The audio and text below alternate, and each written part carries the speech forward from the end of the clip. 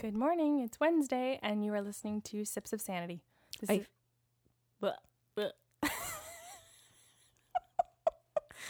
got excited. Me too. Okay. Let's just try that again. We're in the month of November, and we are talking about what you get out of a session in terms of messages that help you understand that I can see you, I hear you, I love you, I feel you. And we're just trying to give tiny examples from sessions in our own personal life. So Monday covered I see you, Tuesday covered I hear you, and today we are talking about I feel you. all right, I feel ya. Yeah. I want to start with one of the ones that is my absolute favorite every single day still, after all of these years of doing all of this work with different people.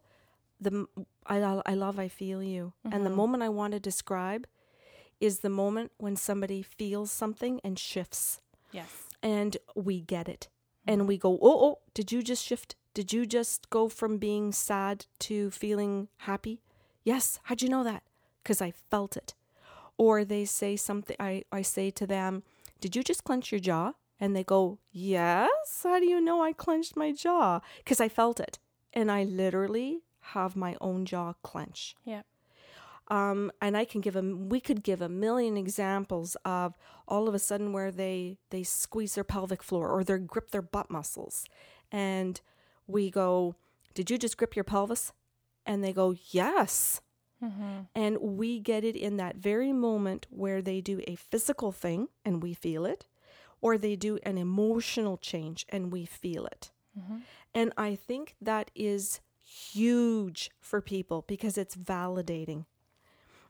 And I say that, and I want people to hear this, that we can do it whether you're on the phone with us, Skyping, FaceTiming, or in person. Mm-hmm. That no matter where you are in the world, we get it. And I think that is one of the coolest things. And I know that some people go, well, yeah, I get that with my boyfriend, or I get that with my baby, or I got that, and that they do get that in certain relationships in life or at a certain time. And sometimes you get it, when you're first dating and you really feel like you're really connected to the person, you're super sensitive. You're connected to this mic. I keep hitting it. Oh, you're super aware. Yes. And then, sometimes it's like 3 years into the relationship or 10, and it gets less and less and less for some people. And sometimes it does just the opposite. Mm-hmm. But what I'm trying to point out is that I feel you can be that physical and that emotional. And that we get that for every single client all day, every day. Mm-hmm. It doesn't just get revved up or turned down for us. It's in high mode on always. Yeah, it's exhausting. True. Which I can understand why people say they don't want to feel anymore. Because they do. They feel for everyone. Mm-hmm. But that's a totally different topic. Can I shift gears for a second? Yeah. I would like to say I feel you to the people who are on the other side. Oh, yeah. Because one of my most favorite things, and I remember hearing this from John Holland when we went to an I Can Do It concert or conference, mm-hmm. and he was channeling for someone, and I was just doing energy healing at this time. I hadn't figured out that I could channel, and he was channeling for someone, and I think it was a father to his son, and he mm-hmm. closed his eyes, and he just looked so tearful, and he just said, "Sorry, I need a minute. I'm feeling every piece of love your father ever had for you." Mm-hmm. And I thought, Jesus, that's cool. Mm-hmm. And you don't really think about how overwhelming it is. You just think how lovely until you start channeling. Mm-hmm. And you're in the middle of messages. And sometimes, I'll say to my clients, I'm sorry, I'm tongue tied. I can't speak as fast as I'm getting the messages. And I'm so excited. I just want to get them all out and accurate. And then the feeling hits you from the person on the other side, where they want to love you for being this excited for the person they've loved mm-hmm. and is still human. Mm-hmm. You feel the flood of emotions that they felt, maybe at their birth or a great moment in their life, or just what's seemingly insignificant, but they just love them so much. Mm-hmm. It's just a wonderful way of being filled up. And to say or to be able to communicate with someone on the other side, to say, I feel you, And then to the human, I feel everything they're feeling for you. Mm-hmm. I just think it's such a beautiful bridge. Oh, absolutely. Am I allowed to go to another one? Well, yeah, and I just wanted to add, because it validates for some people how deeply they were loved. Mm-hmm. And I think sometimes it can explain why they just don't feel like they can get past their grief. Oh, Because okay. this Yeah. person, maybe the person or the only person who loved them this deeply is essentially to them gone. Right. And so to look at a human being go, I'm feeling how much they loved you, you get everything validated. Mm-hmm. And you get filled up all over again. Well, maybe it also allows them to know that it's not over. Mm-hmm. And that through us, that does get to continue. Because if you're feeling it now, Why should I stop? that's right. Oh, So I like this. yeah. So maybe why bother stopping? And you know our character.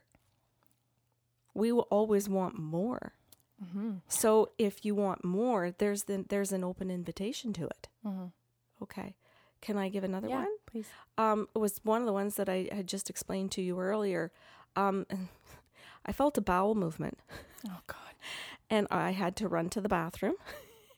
Sat This down is not new. sat down on the toilet and felt like I was constipated and like I had a bowling ball in there. And the client pulls up into the driveway and I'm thinking, oh my God, Linda, stay in your car. I can't get off the toilet to answer the door. Mm-hmm.